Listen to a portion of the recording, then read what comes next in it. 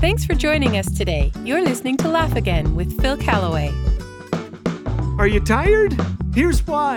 The population of North America is what? About 350 million? Roughly 79 million are retired and 86 million are in school.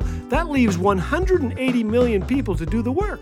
Of these, 69 million are toddlers, 47 million are employed by the government, 9 million are in the armed forces, and 22 million work for our city and municipal governments, and that leaves about 30 million to do the work. Now, of those, 3.2 million are in prison, 4.1 million are in hospital, and 22 million are in charge. This leaves 1 million people to do the work. Of these, all but 10 are unemployed, which leaves me and 9 other guys doing all the work, and you wonder why we're exhausted. Okay, well, that was ridiculous. My math is very bad.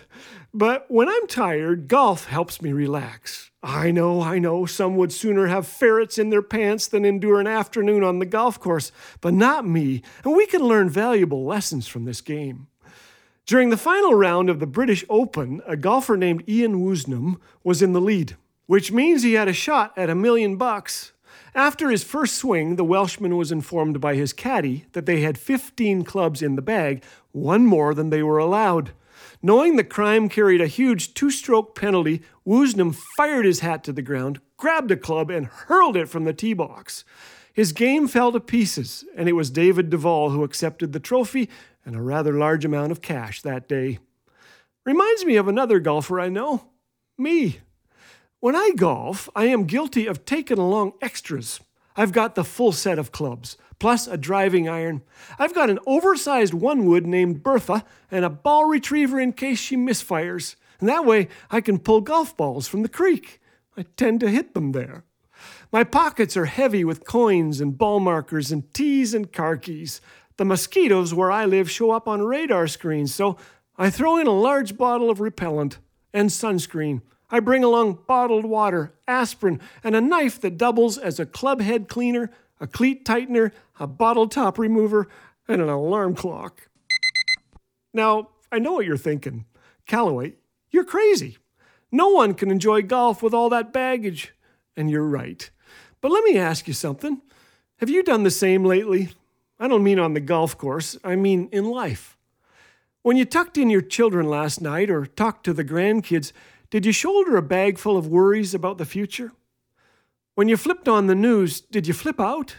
Did you pick up a load of fear and throw it in your bag? When you arrived at work, what was waiting there? Discouragement? Dissatisfaction? Anger? If so, you may have discovered that it's impossible to experience laughter and the joyful life God intends when you carry concerns you were not meant to bear. Worry is an expensive habit. Like a porch swing, it gives us something to do, but it doesn't take us anywhere. Worry forces us to live life burdened, missing blessings all around us, squinting at the unknown. Listen to these liberating words of Jesus from Eugene Peterson's paraphrase of Matthew 6:34. Give your entire attention to what God is doing right now, and don't get worked up about what may or may not happen tomorrow. God will help you deal with whatever hard things come up when the time comes. Are you lugging around far too much in that bag today? Accept a little advice from the golfer Ian Woosnam and me. Take them out, lay them down. You'll find it much, much easier to laugh again. In his series, Empowered Living, Dr. Neufeld digs deep into the book of Ephesians. Some of us still live in spiritual poverty, while the riches of heaven are at our disposal. We believe this series will be a great encouragement to you. So for this month, our friends at Back to the Bible Canada want to send you a copy on CD as a free gift.